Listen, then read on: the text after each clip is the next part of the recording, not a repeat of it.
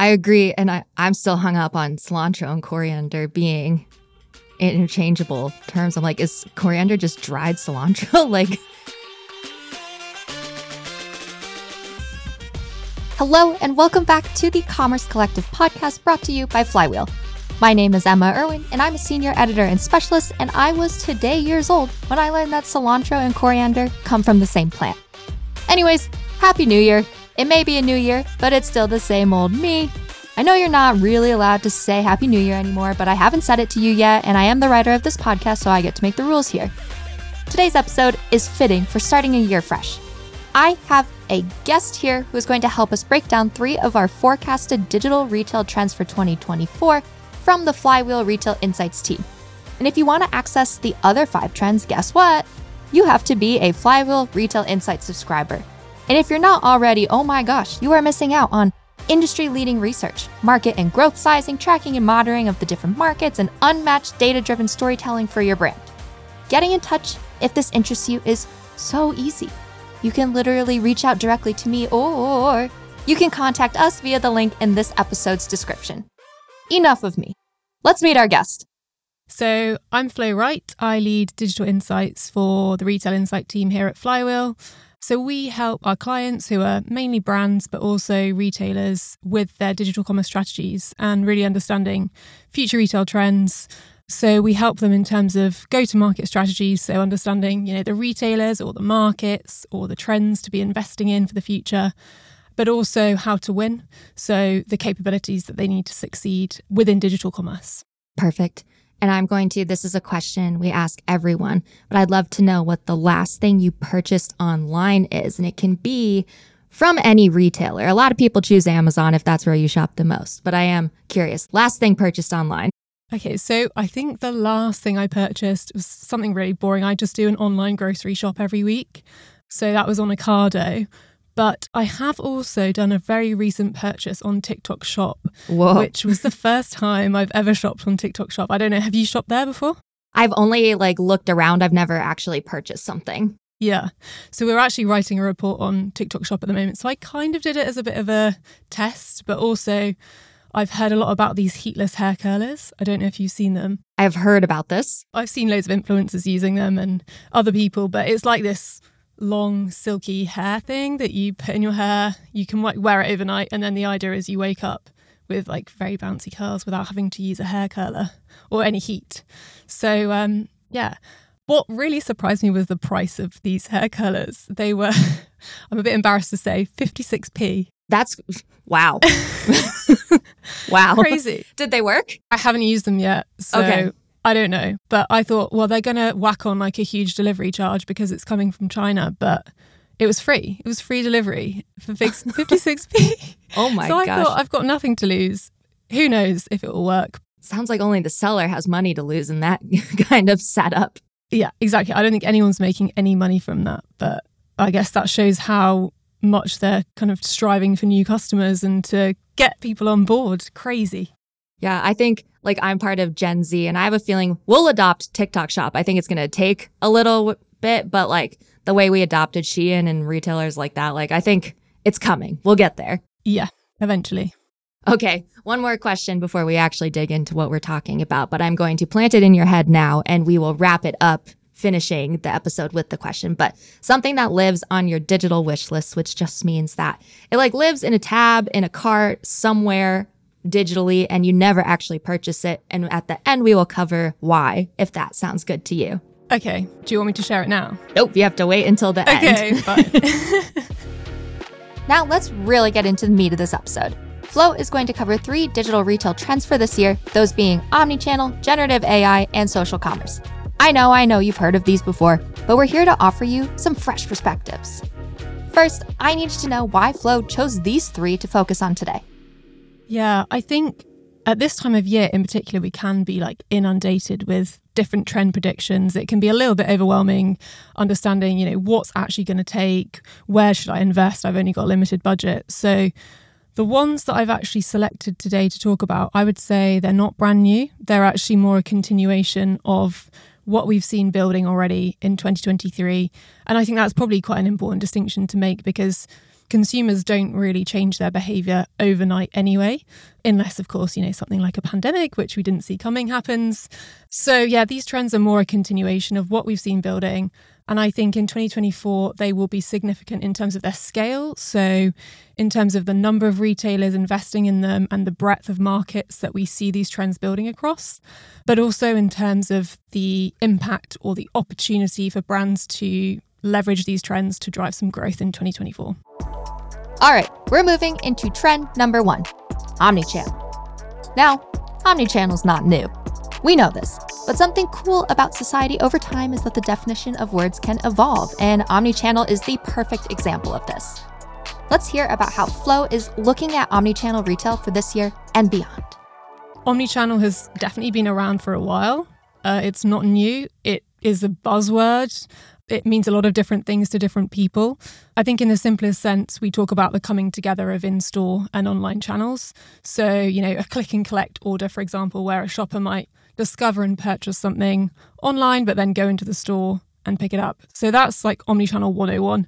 That's not necessarily what I'm thinking about for 2024. I think where we're moving towards and where we need to move towards is this more holistic view of the shopper. So we're thinking omnichannel as consumer first, as opposed to the fulfillment model or the channel in which it happens. So as a shopper, I've got all of my past purchase history. I will visit so many different touch points across my path to purchase. So I might be watching TV, I will visit a retailer app, I might go on social media, I might speak to a home assistant like an Amazon Alexa. I personally won't, but I know some shoppers will play games and things like that. So there's so many different touch points across this path to purchase these days.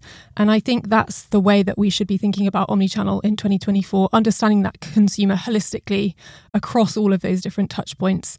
And I guess, the question for retailers and for brands is, well, how can I join up all of those touch points in a way that enhances the shopper's experience, but also ultimately drives sales and drives bigger baskets?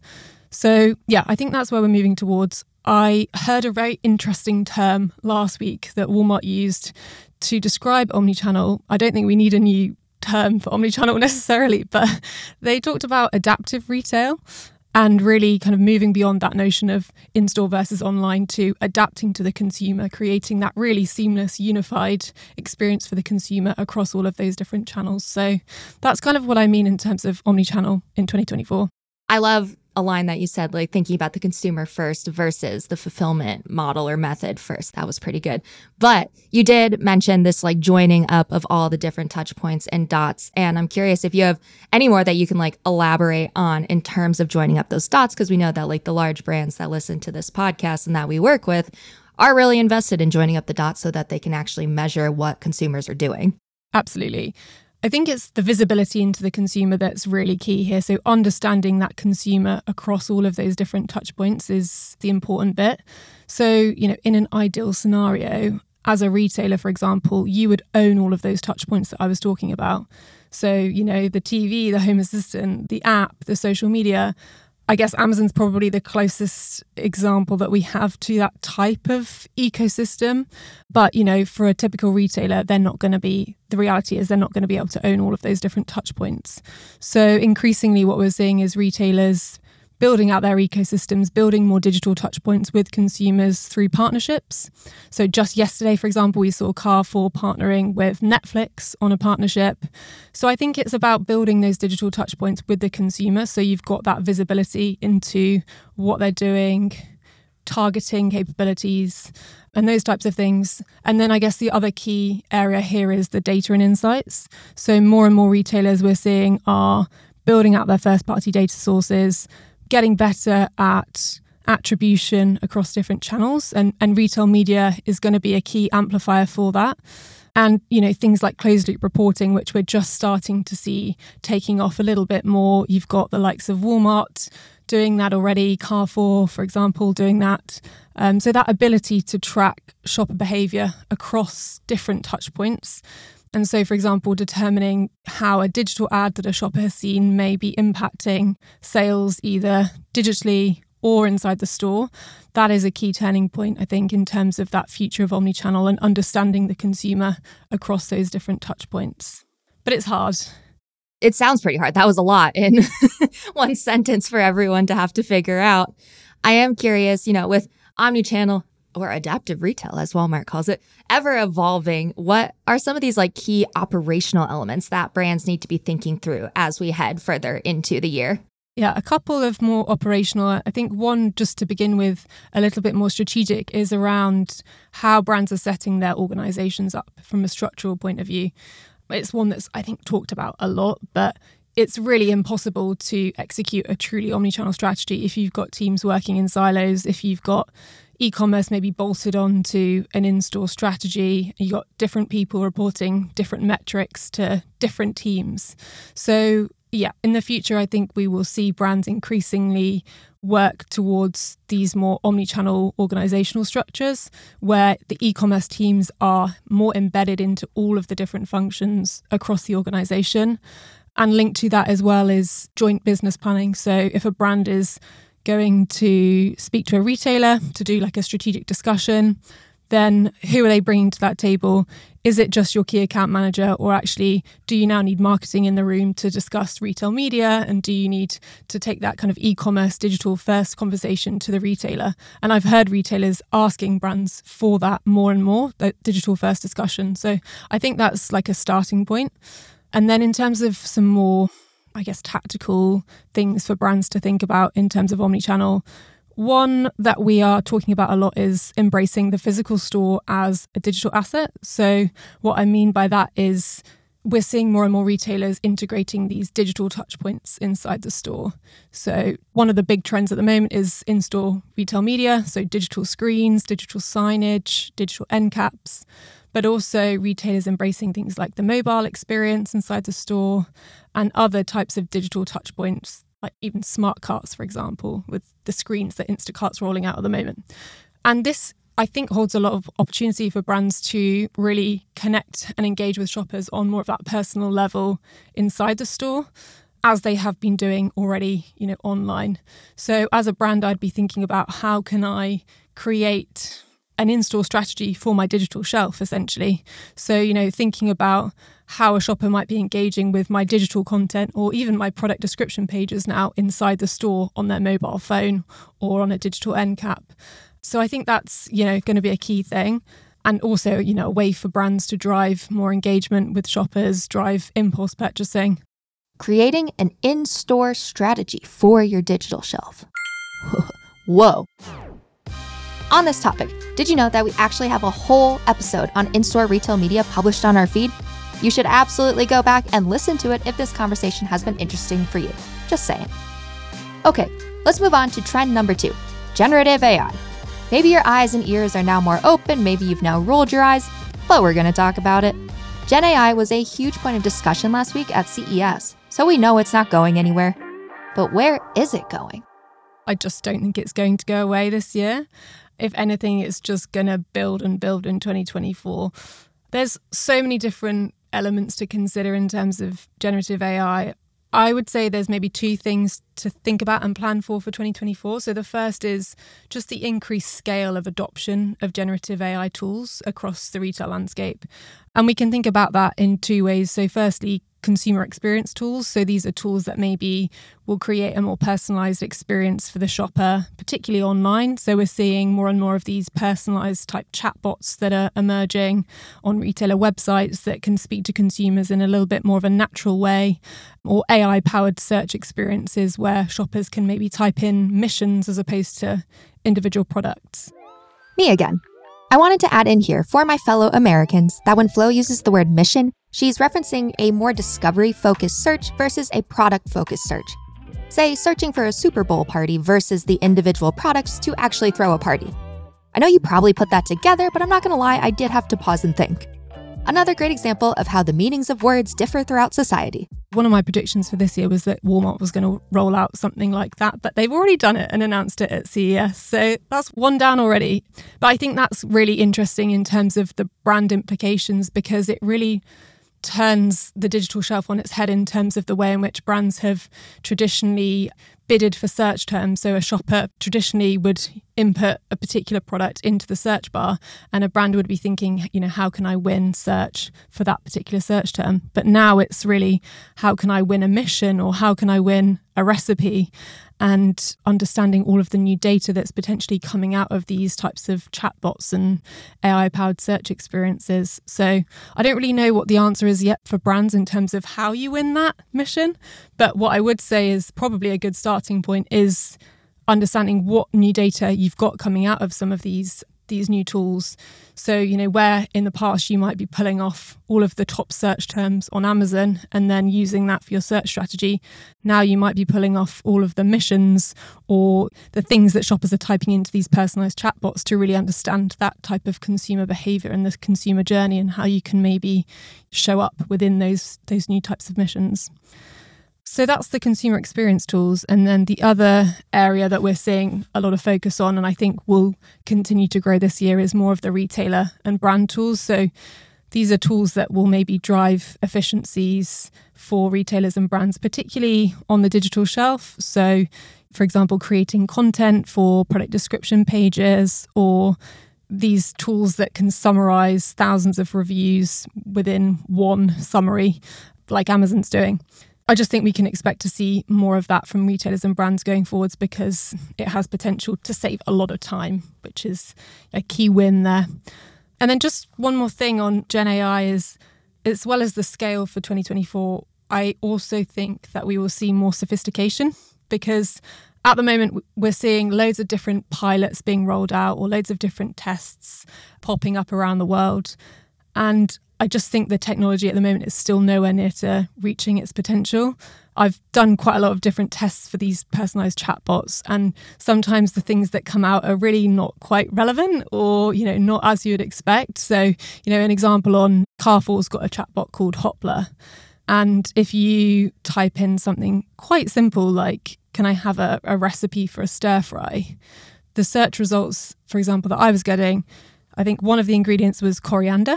And which is, what's that in the US? Is it cilantro? Like the green leafy one? Yeah. Okay. I think it's cilantro in the US. Yeah. Just so you can, visualize that. That came out as the ingredient, but the product that they were recommending as part of that recipe was a coriander and spinach falafel. So it wasn't the actual product that was in the recipe. That's the type of thing that you do find if you test with a lot of these types of chatbots, is sometimes the results are not quite what you're looking for. And so, I just think that these intelligent engines are still being refined. What's quite interesting is that they're kind of reliant on consumers to get better, because you need consumers to type in those queries to build that data for those machines to get better. But at the same time, consumers are only going to use them if they are useful. So it's a little bit of chicken and egg, what's going to happen first. But I do think we'll see more sophistication in 2024. I agree. And I'm still hung up on cilantro and coriander being interchangeable terms. I'm like, is coriander just dried cilantro? Hey, it's me again, and this is really important. In the US, cilantro is in fact the green leafy plant, and then coriander is the seed of the plant that we use as a dried spice. But in the UK, it's all just coriander or coriander seeds. Cilantro is the Spanish name for the leaves of a coriander plant, except it actually has a fancy science name too. Besides the point. Did you also know that the leaves and stalk have a totally different nutrient profile than the seeds? Cilantro is higher in vitamins, but coriander is higher in minerals. And obviously they taste totally different. Moral of the story is that when Flo was told she needed coriander for a stir fry, a falafel as the product output was not going to help much. I think a falafel would probably fall apart in a stir fry. Emma's podcast journal entry number 1 for the year, complete. How do I bring us back from this? Okay, yeah, I remember. We're talking about generative AI being used to drive the results that retailer search engines use, and how we're looking forward to seeing more sophistication in this space. And I just want to hone in on the magnitude of what this change could be, because if search engines do really learn how to spit out relevant products for more discovery-focused consumer journeys, that fundamentally shifts how brands pick what keywords to play on, which brings us all the way back to mastering retail media 101. And oh wow, what if we have to remake this whole series? Hey, at least that means I get to keep my job. Again, I have diverged from the topic at hand, so I'm just going to cut back to Flo and I. I'm curious what recommendations you have for brands that may be lagging in regards to generative AI. Yeah, so I guess there's quite a lot of uncertainty at the moment from brands in terms of, should we be investing? Is the investment going to pay off? And that's understandable because it's so new. One thing I would say for brands who maybe aren't investing at the moment or don't feel ready to is maybe just have a look at what others are doing at the moment. Sometimes it's very useful to see examples of how other brands are utilizing these types of tools. And we track loads of different case studies at Retail Insights. And of course, if listeners are interested in these case studies, reach out to us and we'll get you in touch with our experts within the Flywheel Retail Insights team. Let's move on to trend number 3, which is social commerce. Yes, so I think 2024 will be a very big year for social commerce. In particular, in-app social shopping will be an interesting area to watch. And what I mean by in-app social shopping is me going to TikTok Shop, for example, and purchasing directly within that platform, as opposed to being influenced by a TikTok video and then going onto Amazon and purchasing there or another retail platform. In markets like the US and the UK, this in-app social shopping is very much still in the emerging stages. But if you look to, for example, China, where this is a lot more advanced, these platforms are becoming retailers in and of themselves. So we're doing some sizing work actually at the moment on Douyin, which is the TikTok equivalent in China. And honestly, the size that it's managed to amass in the space of a few years is really incredible. It would rank within like the top 5 online retailers globally. So these platforms are becoming very, very significant in terms of the size and the scale. And I do think they have intentions to build out more commerce capabilities and keep more spend within their own ecosystems. And we're also starting to see that in terms of retailer partnerships. So, for example, Amazon partnering with Meta last year is quite a good example of this, because now if you're on Instagram in the US and you see an Amazon ad, you can link your Amazon store to Instagram and check out on Amazon, but all within the Instagram app itself. So it's really narrowing that path to purchase. So yeah, I think we could expect to see a little bit more of this year. Perhaps a partnership between TikTok and a major retailer. Maybe Walmart would be my guess, but who knows? So yeah, I think this is going to be really interesting to watch going forwards. There is this debate or question around, are these social platforms actually going to be sales channels for brands, or are they more of a advertising and awareness channel? And I think that's a very valid question. Probably the answer is somewhere in between. But regardless of where the actual sale is taking place, I think the thing for brands to think about is how influential are these platforms in terms of that consumer landscape. So TikTok now has over 1 billion users worldwide. So that would make it like the 3rd largest country in the world, I think, after India and China. So it's a huge captive audience on these platforms. So, as a brand, I guess you should be starting to think about, what strategies do you have to win in terms of some of these platforms? For sure. And you mentioned just like TikTok being super influential, which makes me think, of course, the one thing this podcast has taught me to think about is always, how do you measure these things? And so in terms of like measurement and attribution, like how do you measure influence and all of the things that are going on with TikTok? Like, what is your advice for brands trying to understand how much or what to invest within a social commerce app when there is still the question of like, is this a channel for sales or is it a channel for awareness? I think that's one of the challenges that we hear from brands a lot is, how do we build a business case even to invest when we don't know how many of our sales are coming from social or being influenced by social? And that is a major gap. And I honestly don't think that we'll be in a position next year where that has been solved. There is progress being made in different ways. So, retailers like Amazon, for example, now are able to offer attribution across channels like social. So it'll be able to tell you, if you've put an ad on social and a sale has happened on Amazon, if that is the case. And I think we will see kind of more progress here. I guess just thinking about it from another perspective, my question would be for brands is, what's the risk if you don't invest? So even if you don't necessarily know where you're converting that consumer. What could you be missing in terms of a potential sale if you're not on some of these platforms? And we see through things like the search terms on Amazon how big some of these trends on social can be in terms of driving traffic or driving sales on retail platforms. For sure. Okay. Second to last question for you. Which of these 3 trends are you looking the most forward to watching for the rest of the year? I think generative AI, just because it's quite new and there's so many different outcomes that we could see at the end of 2024. I would also say, like, from a more of a personal perspective, what would I as a consumer be looking forward to? And I think, like a selfish perspective, I would love generative AI to just transform my online grocery shop that I was talking about at the beginning. So like, still, I find that process still a very clunky, time consuming process. And like the way that I would do it is, I don't know if this is how everyone else shops for their grocery shop every week, but I will plan like what meals we're having, and then I will go onto the website and go like into the different categories and select the products individually, or search them in the search bar and select them individually. And that, while that might make sense in a store to have like navigation aisle by aisle or category by category, it doesn't necessarily make sense for me on the digital shelf, because I'm thinking like recipes or different missions as opposed to the location of the category. So yeah, for a generative AI tool to be able to miraculously understand what I like cooking, what I purchase every week, and then come up with some kind of weekly shop that is then directly added to my basket, that for me is going to be very, very useful. So I would love to see something like that happening by the end of 2024. Yeah. Do you have any like fear associated with generative AI? What if it goes too far?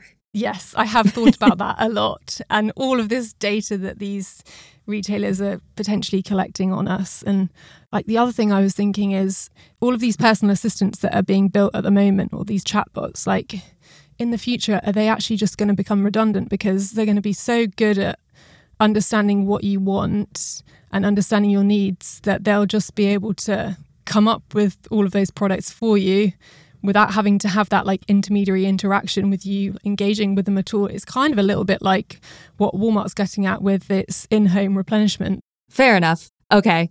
We're coming back to your digital wish list, something that just lives in a cart forever and ever that you won't actually purchase, and why? Well, the past few weeks anyway in my cart has been, I'm looking for a new pair of like walking shoes, walking boots, because my current ones they just need binning basically. They've got holes in them.